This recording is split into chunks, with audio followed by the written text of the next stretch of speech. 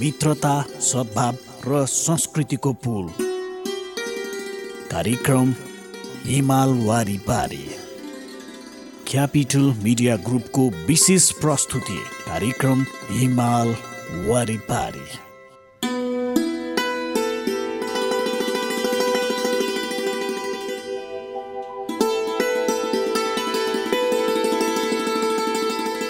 नमस्कार श्रोता, कार्यक्रम हिमाल वारीपारीमा यहाँलाई हार्दिक स्वागत छ। म विमल थापा।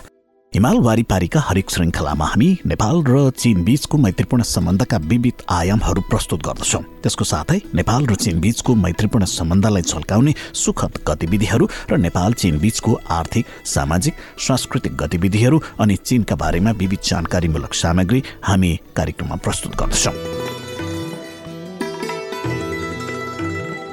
यो कार्यक्रम तपाईले काठमाडौँ र आसपासका जिल्लामा क्यापिटल एफएम 92.4 मेगाहर्ज, प्रदेश नम्बर 1 मा रेडियो सारङ्गी 101.3 मेगाहर्ज, गण्डकी प्रदेशमा रेडियो सारङ्गी 93.8 मेगाहर्ज सहित देशका विभिन्न रेडियो स्टेशनबाट एकैसाथ सुनिरहनु भएको छ। सँगै हामीलाई अनलाइनमा www.cfmonair.com र radiosaranggi.com बाट पनि सुन्न सक्नुहुनेछ भने क्यापिटल मिडिया ग्रुपको मोबाइल एप CMG मा पनि हामीलाई सुन्न सक्नुहुनेछ। कार्यक्रमको शुभारम्भ गरौँ चिनिया भाषाको एउटा गीतबाट।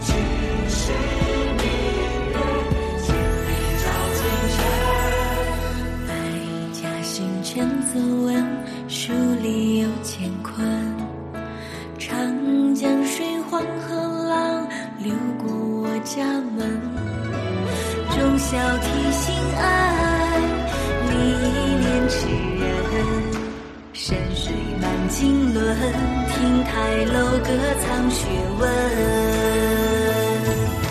唐诗宋词铭记情意真，丹青水墨浸润岁月。青石明月，千里照京城。旭日东升，光芒披我身。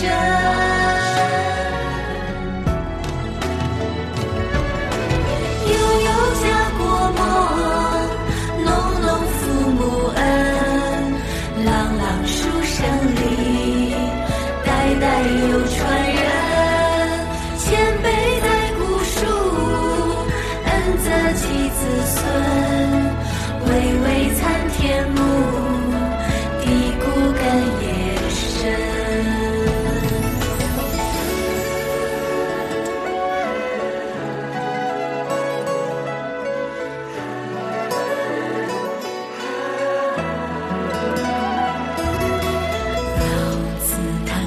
主人家训世代存，小伙伴大梦想，久雨花新闻。月是中秋圆，就是故乡春。敬老向天伦，薪火相传从头论。悠悠家国梦，浓浓父母恩。朗朗书声里，代代有传人。前辈在古树，恩泽及子孙。巍巍参天木，地骨根也深。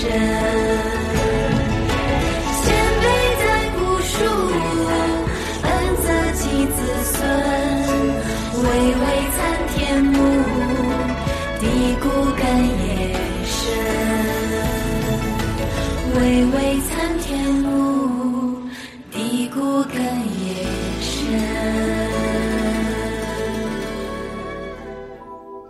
श्रोता, नेपाल र चीन बीचको सम्बन्ध भौगोलिक रूपमा मात्रै होइन, ऐतिहासिक रूपमा पनि अत्यन्तै लामो छ। नेपाल र चीन बीचको सम्बन्ध अविच्छिन्न पारस्परिक रूपमा अगाडि बढिरहेको छ। स्वाभाविक रूपमा चीनले आर्थिक समृद्धिमा गरेका महत्त्वपूर्ण उपलब्धिहरू, चीनका भोगाई र त्यसबाट नेपालले लिन सक्ने लाभहरू प्रचुर मात्रामा रहेका छन्। त्यसो त एउटा छिमेकी मुलुक भएर मात्र होइन, चीनले आफूले प्राप्त गरेको समृद्धिको लाभ नेपालले पनि लिन सक्दछ। यसको निम्ति चीनले नेपालको आर्थिक समृद्धिमा समेत महत्त्वपूर्ण भूमिका निर्वाह गर्दै आइरहेको छ। श्रोता, कार्यक्रममा अब भने हामी प्रस्तुत गर्दैछौँ समाचार गतिविधि। यसलाई प्रस्तुत गर्दै हुनुहुन्छ सहकर्मी साथी मीना साउ।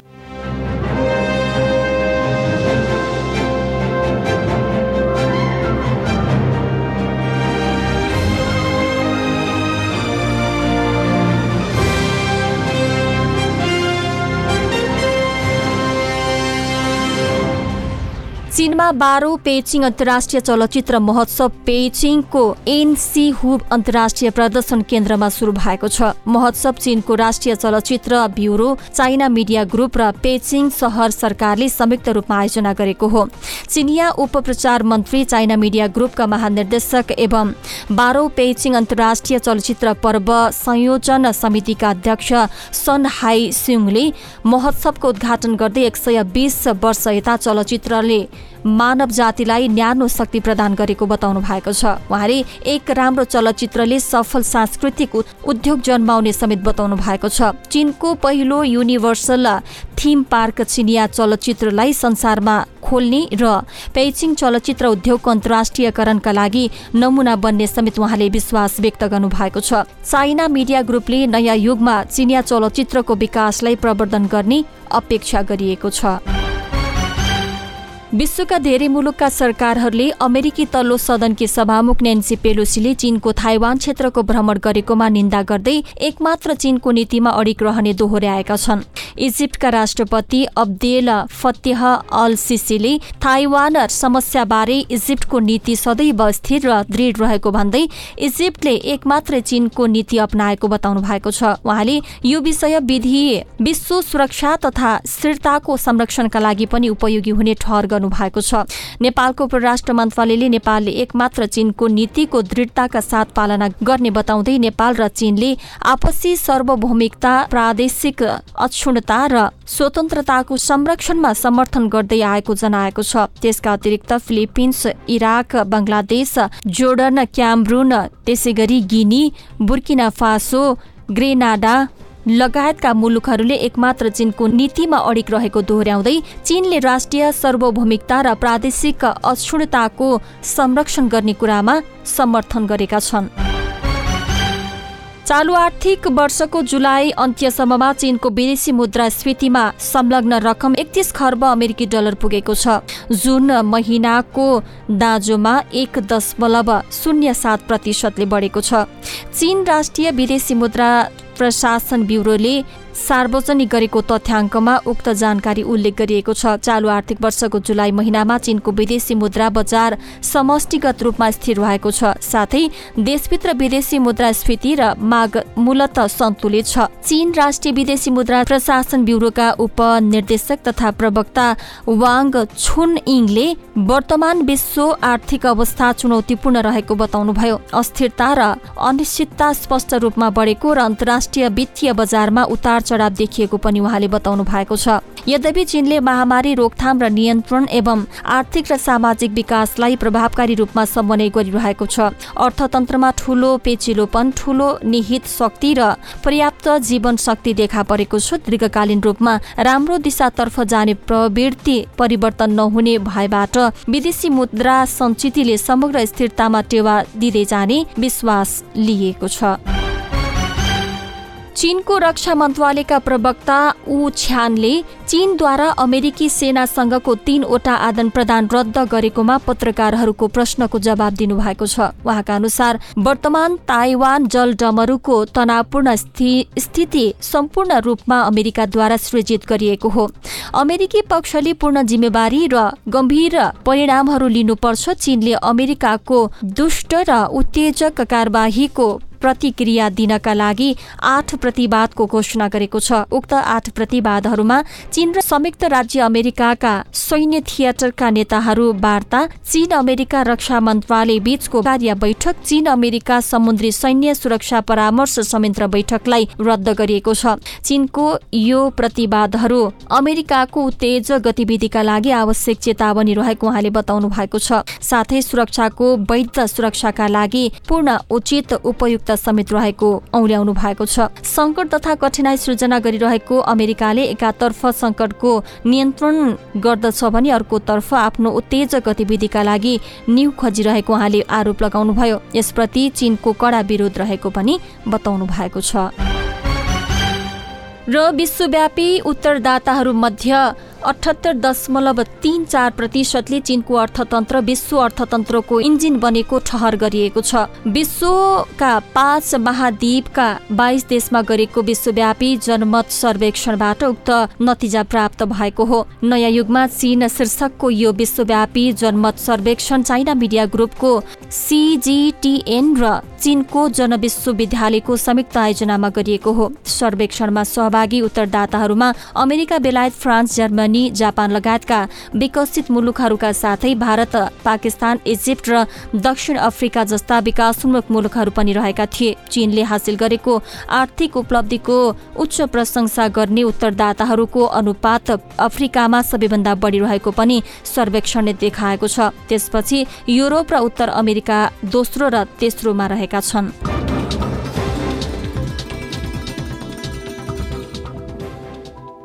कार्यक्रम हिमाल वारिपारीका श्रृङ्खलामा हामी नेपाल र चीन बीचको मैत्रीपूर्ण सम्बन्धलाई अझै उचाइमा पुर्याउने हेतुले तयार पारिएका विविध गतिविधिहरू प्रस्तुत गर्दै आइरहेका छौँ। धेरैलाई चीनका बारेमा जान्ने उत्सुकता हुन सक्दछ। चीनका विशेषताहरू के कस्ता रहेका छन्? अब हामी प्रस्तुत गर्दैछौँ चीनका बारेमा एउटा जानकारीमूलक सन्दर्भ सामग्री। यसलाई प्रस्तुत गर्दै हुनुहुन्छ सहकर्मी साथी सुदीप गेवाली।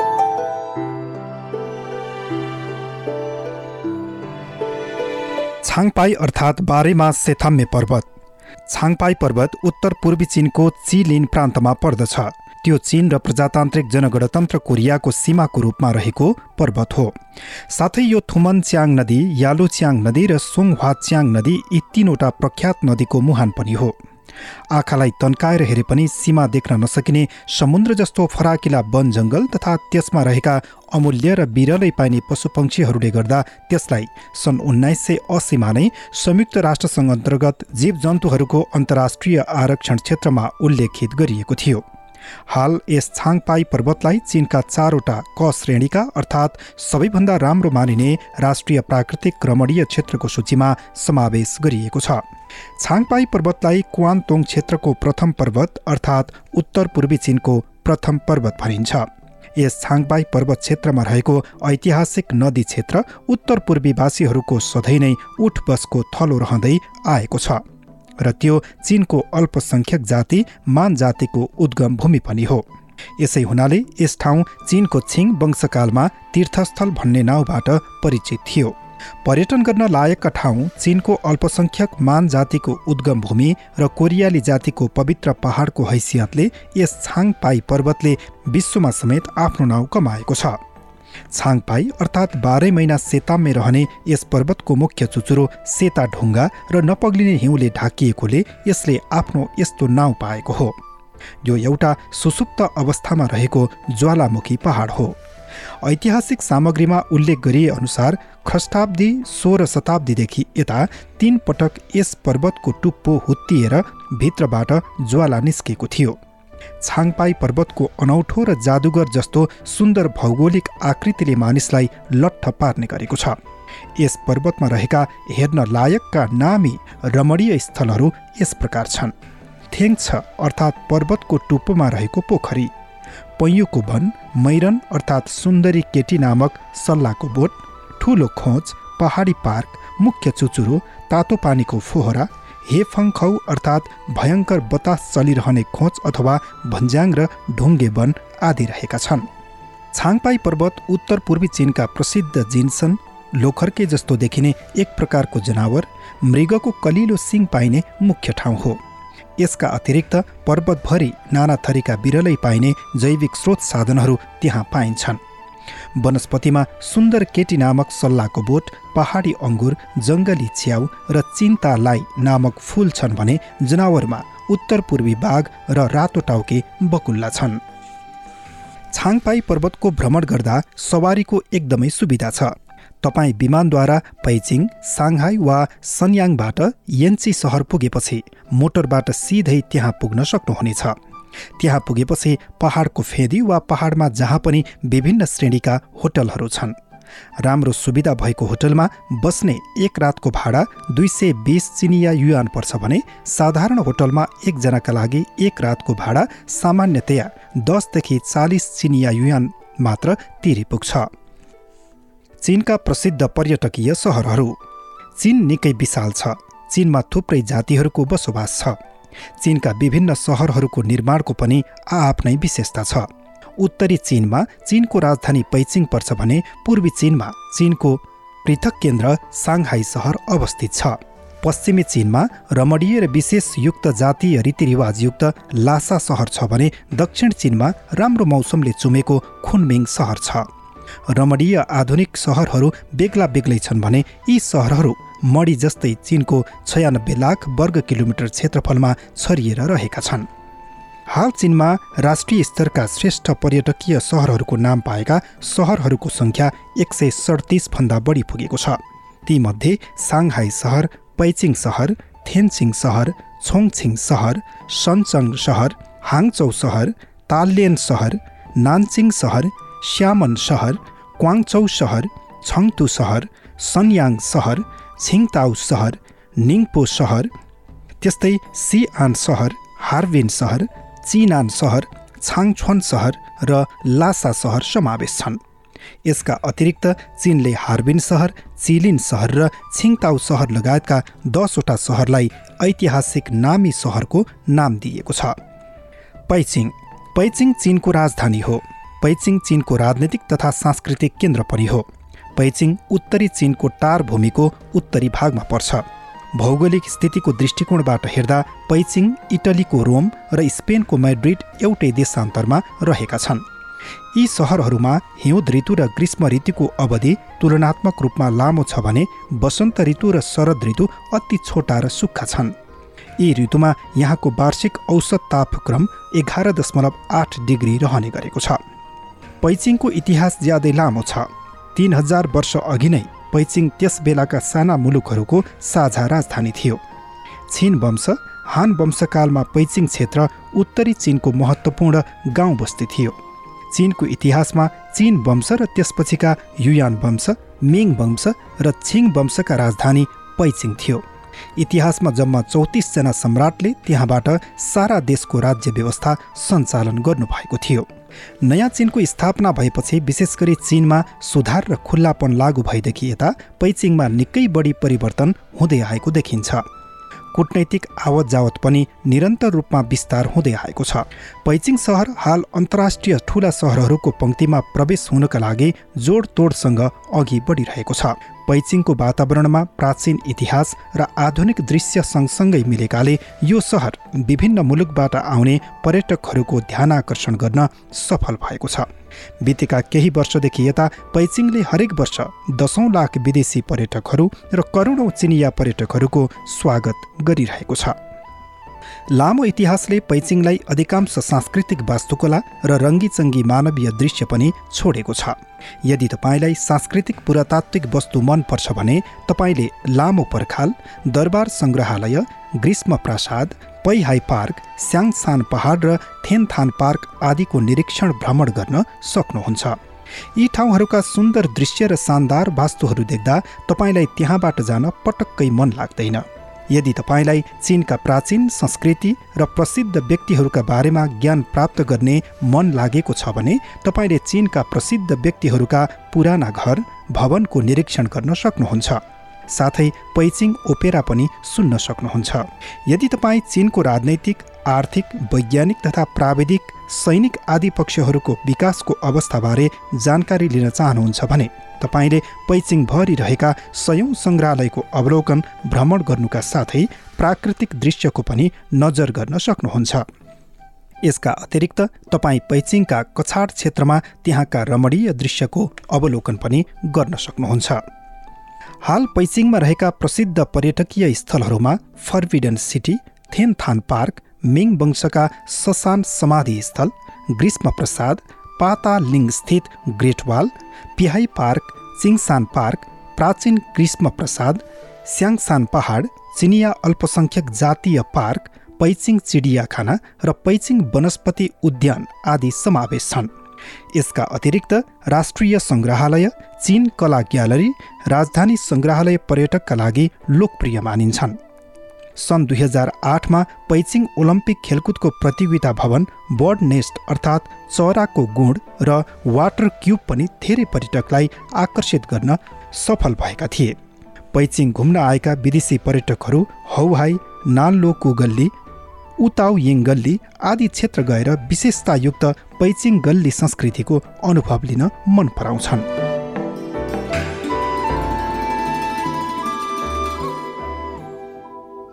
श्रोता, हिमाल वारिपारीका हरेक श्रृङ्खलामा हामी नेपाल र चीन बीचको मैत्रीपूर्ण सम्बन्धका विविध आयामहरू प्रस्तुत गर्दछौँ।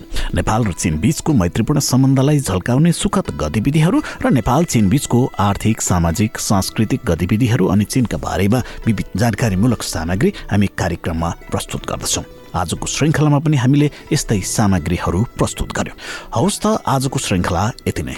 आगामी श्रृङ्खलामा हामी थप सामग्री लिएर फेरि पनि उपस्थित हुनेछौँ। तबसम्मका लागि कार्यक्रम उत्पादनका साथीहरू सुदीप केवाली, मीना साउद र विश्वराज विष्टसँगै कार्यक्रम प्रस्तोता म विमल थापालाई पनि बिदा दिनुहोस्। नमस्कार।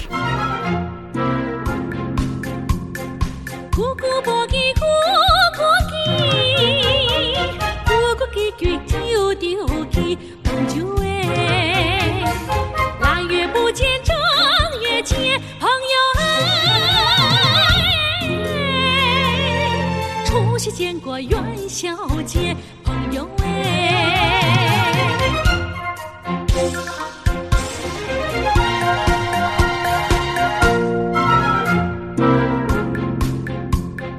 咕咕无叽咕咕叽，咕咕叽过又着叽，朋友哎，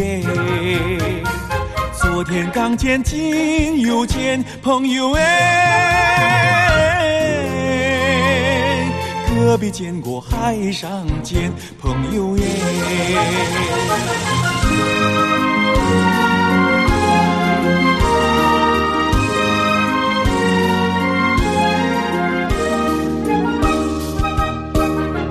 咕咕波叽咕咕叽，咕咕叽过又着叽，秋季不见冬季见。孤舟见过四海见，哎，咕咕啵叽咕咕叽，咕咕叽归悠悠叽，秋季不见冬季见。